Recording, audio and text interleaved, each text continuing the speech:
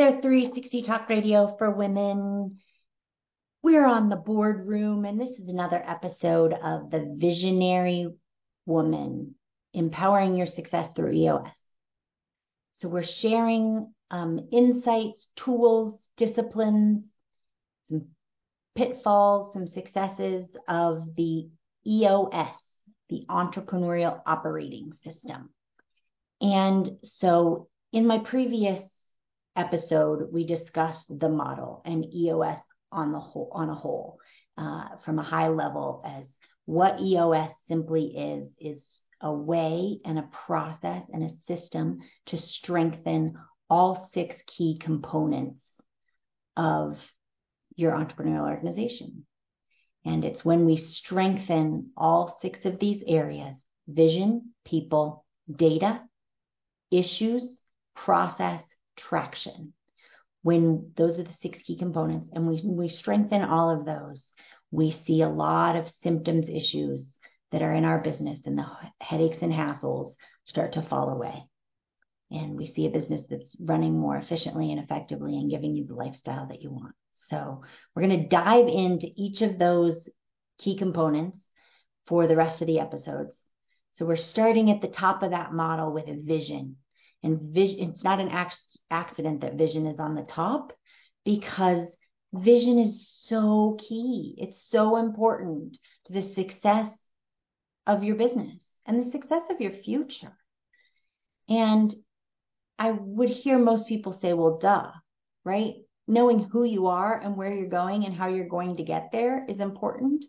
But I can tell you from experience in my own business, I never really had a good handle on my vision. Now, there were times where there was probably vision there, right? In my head, in my husband and business partner's head, in some of our leadership team, or, so there's probably vision swirling around. But did we ever sit down together and decide and make that clear? No. And then there was a good chunk of time at the beginning where I don't think there was vision. Or let's say the vision was so small because it was scary to cast a big vision, right? When you're just starting out. When I just started out, and it was because I didn't want to go back to work after having a baby. And so the vision at that point was make sure I can provide, income to the family, right? While my husband was working full time. And then sort of as I started to do that, it became, wow, maybe we could actually replace our incomes.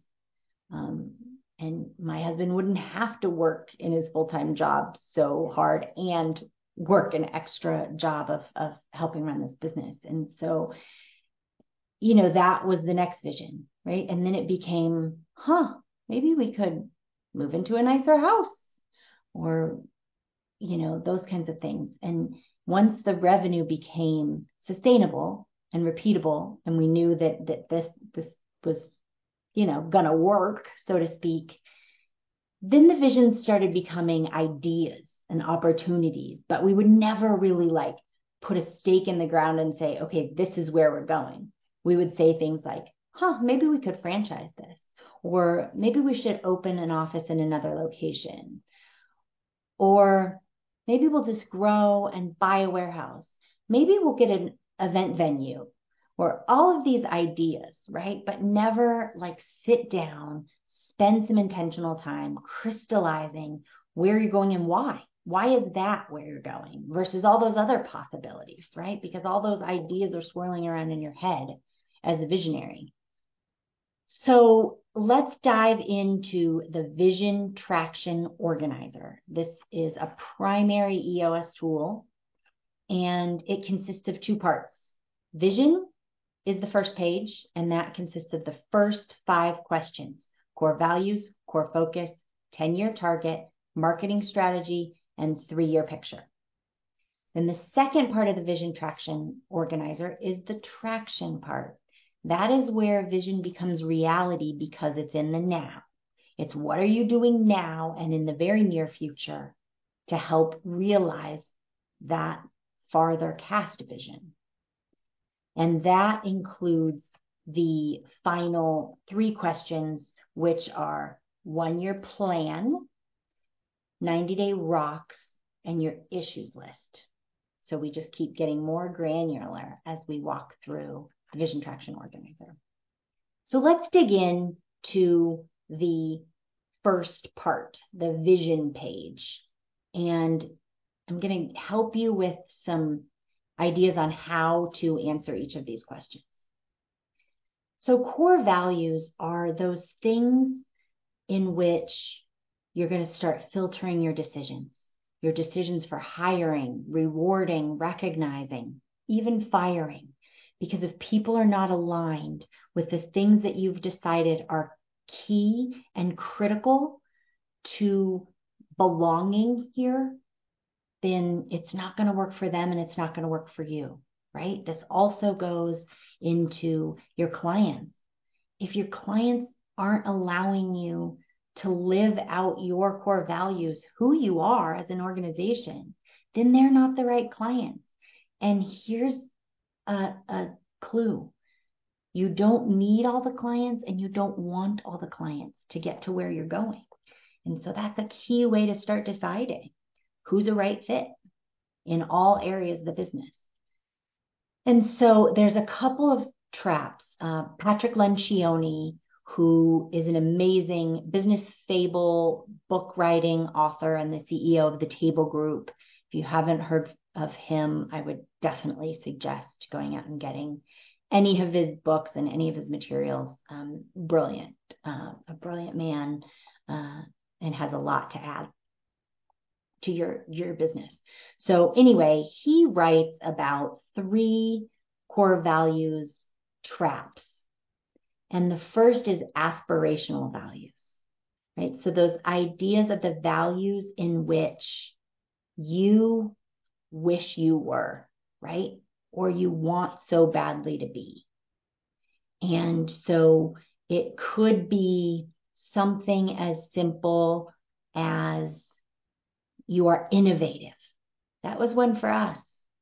We wanted to be innovative, but at the end of the day, what we do is rent equipment over and over, and that's how we make money.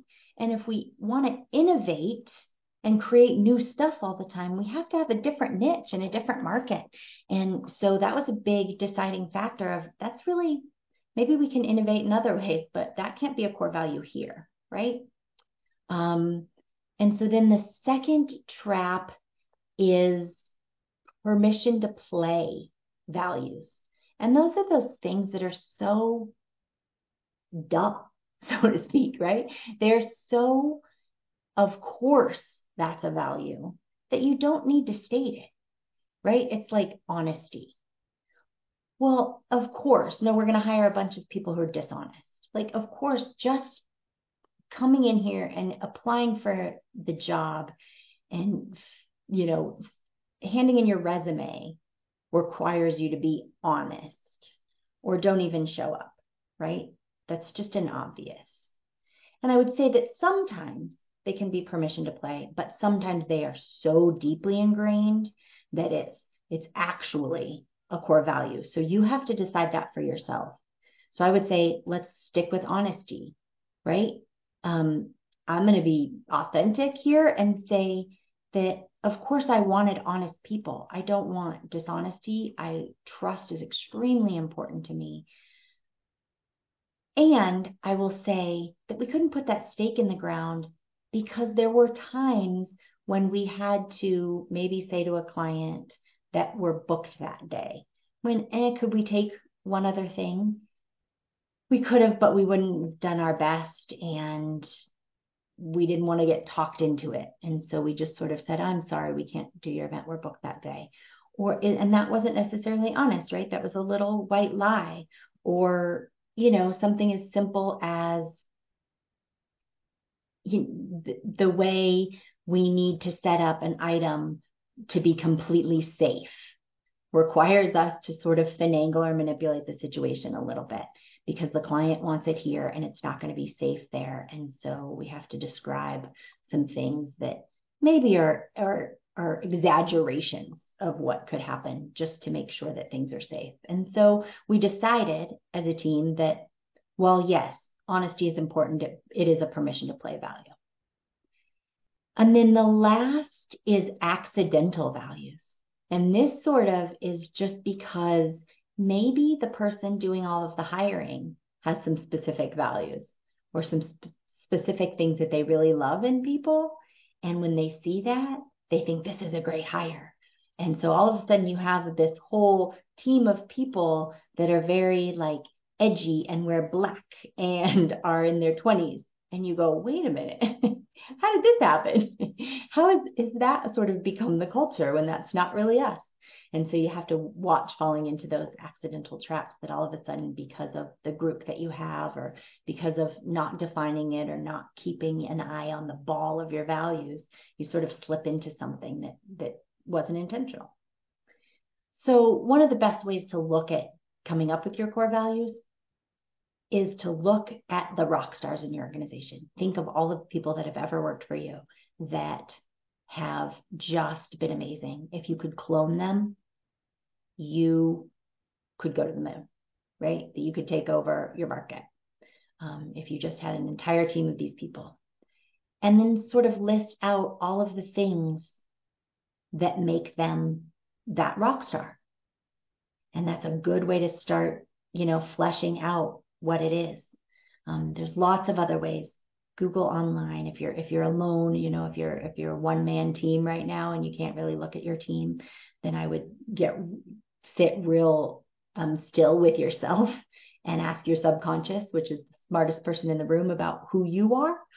And there's, like I said, there's lots of activities, exercises you can use. Look at thousands of core value words and sort of circle those that you love the most, that really resonate, and get down to where you're looking at 3 to 5 at the most.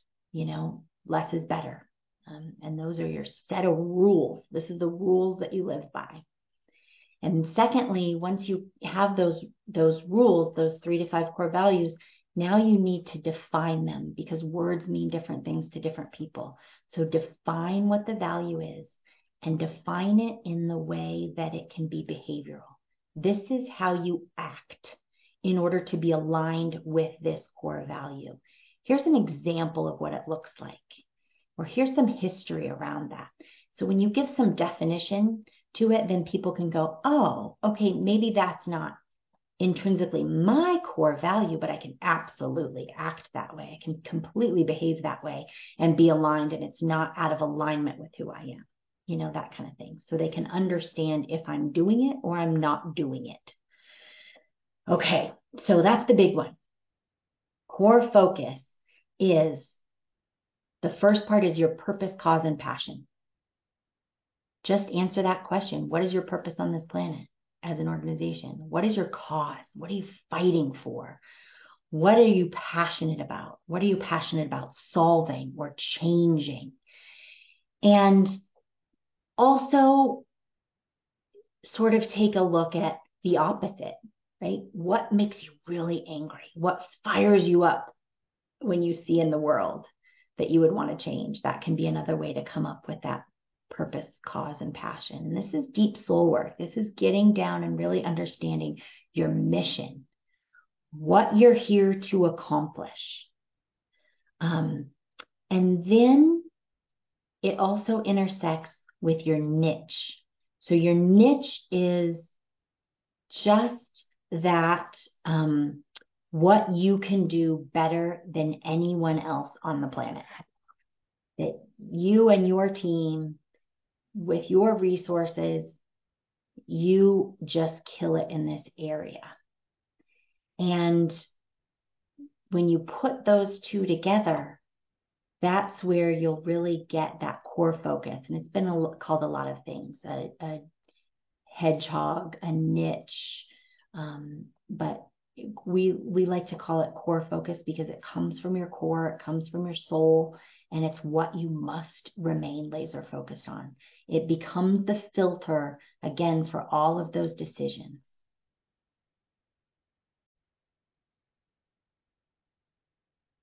Let's let's dig into kind of that purpose, cause, and passion piece. One of the ways that can help is it falls into 4 kinds. So you can sort of see where you're at once you start playing with it. I would invite you to first sit down and start thinking about what is your purpose, cause, and passion, because there's probably a lot already there. And then if you need to stir the pot and sort of, get more clarity on that, there's 4 types. There's the solving, which are those companies whose passion it is to solve a problem. And then there's the helping. So those companies who are really out there trying to make a difference in the world and trying to help a purpose, right? And then there's those companies that are great companies. The reason for their existence is to create a great place for people to work and to create opportunity for a type of people or a community.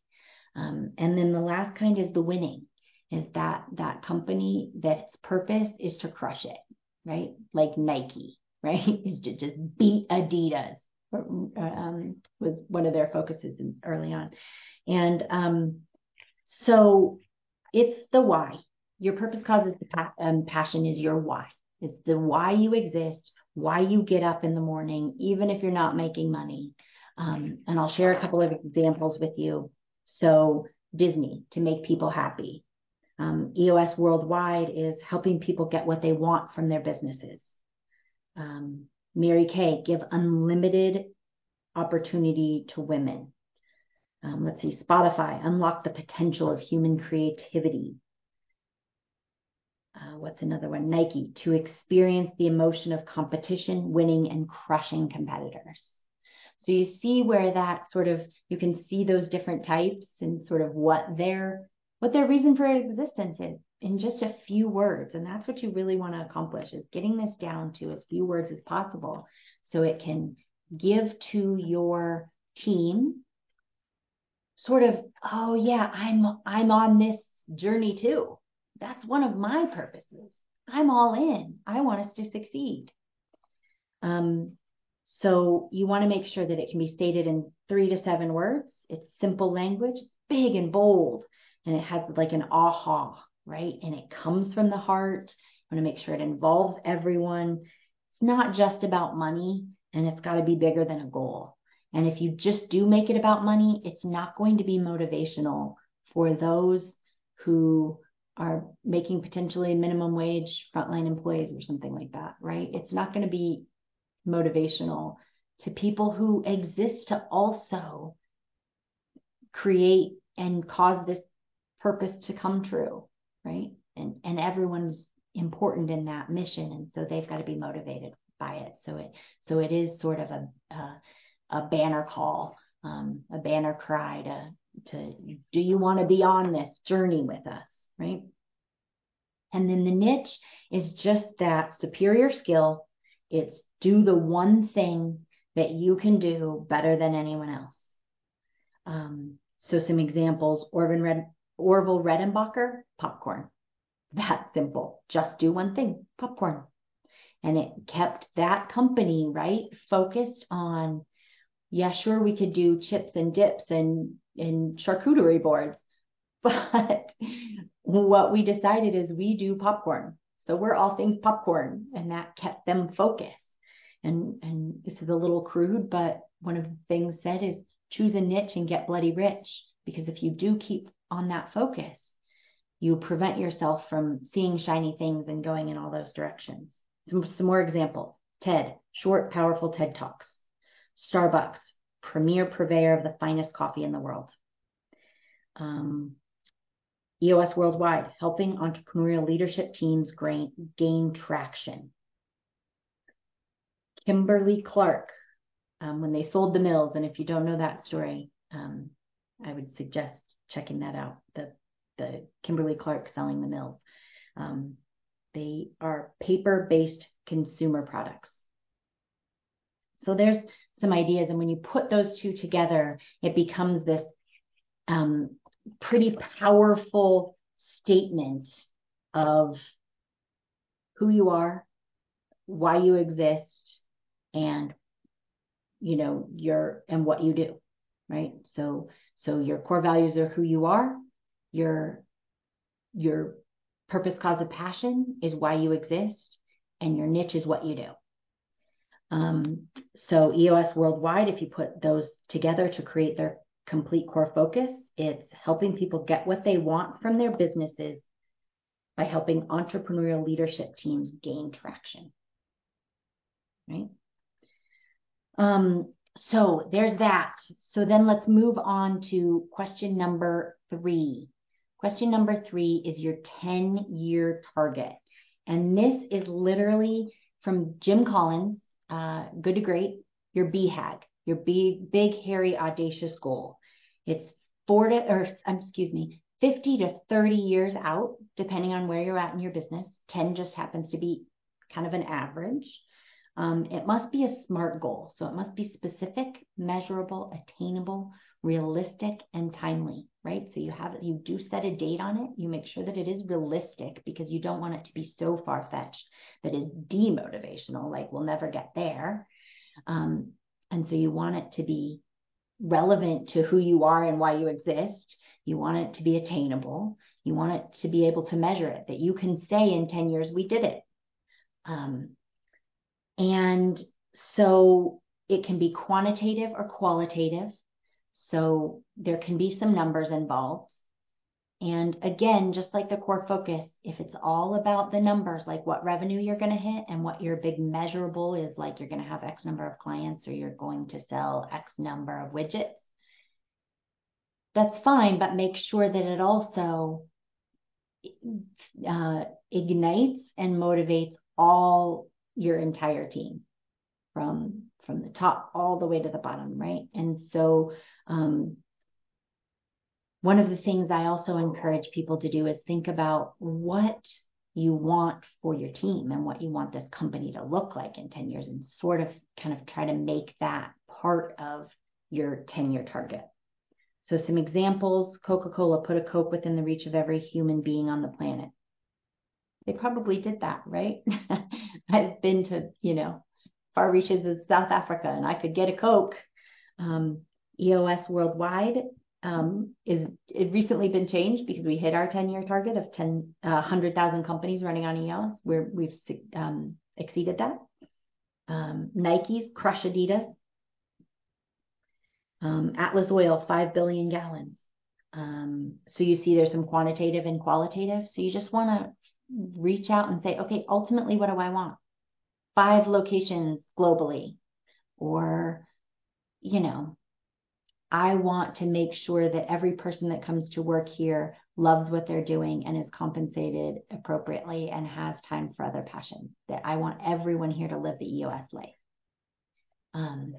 So there's some ideas for you, and that can sort of get that those wheels turning. The marketing strategy is 4 things. First of all, your target market. So you're just going to get clarity on who you serve, your demographic, psychographic, and geographic target. So get real clear who the avatar is. Who are you selling to? Who is ideal? How do they think? What do they need? Where do they live? How old are they? What do they do for a living? All of those key metrics of your avatar. And then that is who you speak to, right? The next is your 3 uniques. And that is just looking at what are the 3 things that you do that no one else can replicate. And so maybe other companies can do 1 or 2, but no one can do all 3 of these things. And when your target market hears that you do all 3 of these things, the buying decision becomes very easy, because the people that want all 3 things will instantly be attracted to you. Versus, well, this company does this and this, But I really love that they also do this last thing, right? It's just a psychological part of the buying process, is when your target market hears who you are and how you're unique and what you do that no one else can do. The buying decision becomes very easy, and they know that the choice is you. The next two pieces are sort of optional. It's the the pledge, promise, or guarantee. Do you want to make a guarantee to take the ambiguity out of buying? So if you say, I have a guarantee that you will have a rental car while your body damage and your car is being fixed in our shop, people go, oh, okay, well, then it's not so hard to give you my car, right? I know that they're covering my rental car. Or if your promise is that you won't wait longer than 20 minutes, guaranteed. So it's that, and 50% of companies have them, 50% don't. You can say it's a guarantee, and that sort of associates like something that they're either going to get their money back, or that you're guaranteeing if they work with you that they're going to get that. We can water it down a little bit and call it a pledge or a promise, like we promise to do X, Y, Z. And so that is your pledge, promise, guarantee. And like I said, 50% of companies have them, 50% don't. The last question of your marketing strategy is your proven process. And so this is just a graphic image of all of the steps in the life cycle of doing business with you.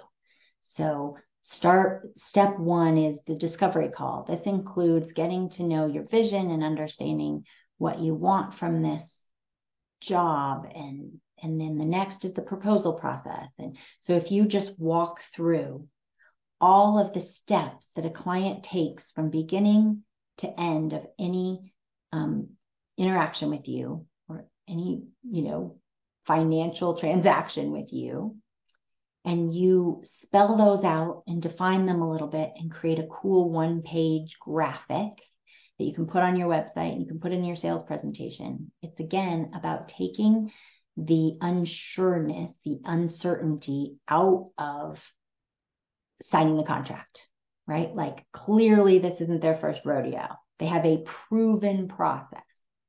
Again, that's what you call it. Ours, the Fun Productions proven process, right? And so when a client can see, oh, they have a way that they do things to be successful, as well as I can see where I'm at, so I don't worry, and I feel confident going through this because I can see what step we're in. It takes away that uncertainty, and so they're more willing to sign and buy. Okay, and lastly for today is the final question of the vision page, and that is the 3-year picture.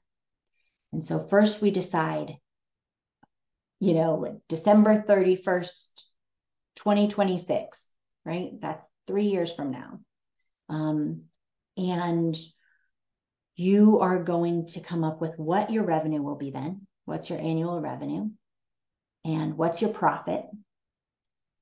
And what is your key measurable? Measurable being something that decides or defines the size and scope of the organization. So I've talked about this before. Number of clients, how many widgets you produce, how many events you do per year. So anyone on your team can say, oh, we do 600 events out on average a year now, and we're going to do 1,200 at that point. I see how much we're going to grow, right? It becomes, so this is what it's going to look like. And then you get really clear. You close your eyes and you just imagine everything about what it's going to look like, what it's going to feel like, who you're serving, what are you doing, what your role is, what other people are doing and what their roles are. And you really just define about 15 or so key kind of objectives or vision thoughts about what it looks like so that everyone can read that and go, oh, I get it. I can see it. I can believe it. I can feel it happening. And some of them can be about your product. Some of them can be about internally and your team and benefits you may offer or things you may be doing differently, so that it's just really kind of this all-inclusive, here's everything about what the company's going to look like in 3 years, so everybody can get a taste and sort of dream it and want it. So that concludes the first 5 questions and this second episode of The Visionary Woman. Thank you for joining me. Next week, we'll be diving into the traction page, and we'll get sort of deep into some of the tools that you use in answering those 3 questions. And I'm looking forward to you listening again. And please reach out, dawn@abbottcoach.com, ABBOTT coach.com, or www.abbottcoach.com if I can help you with anything at all. I'm happy to send these tools in digital format.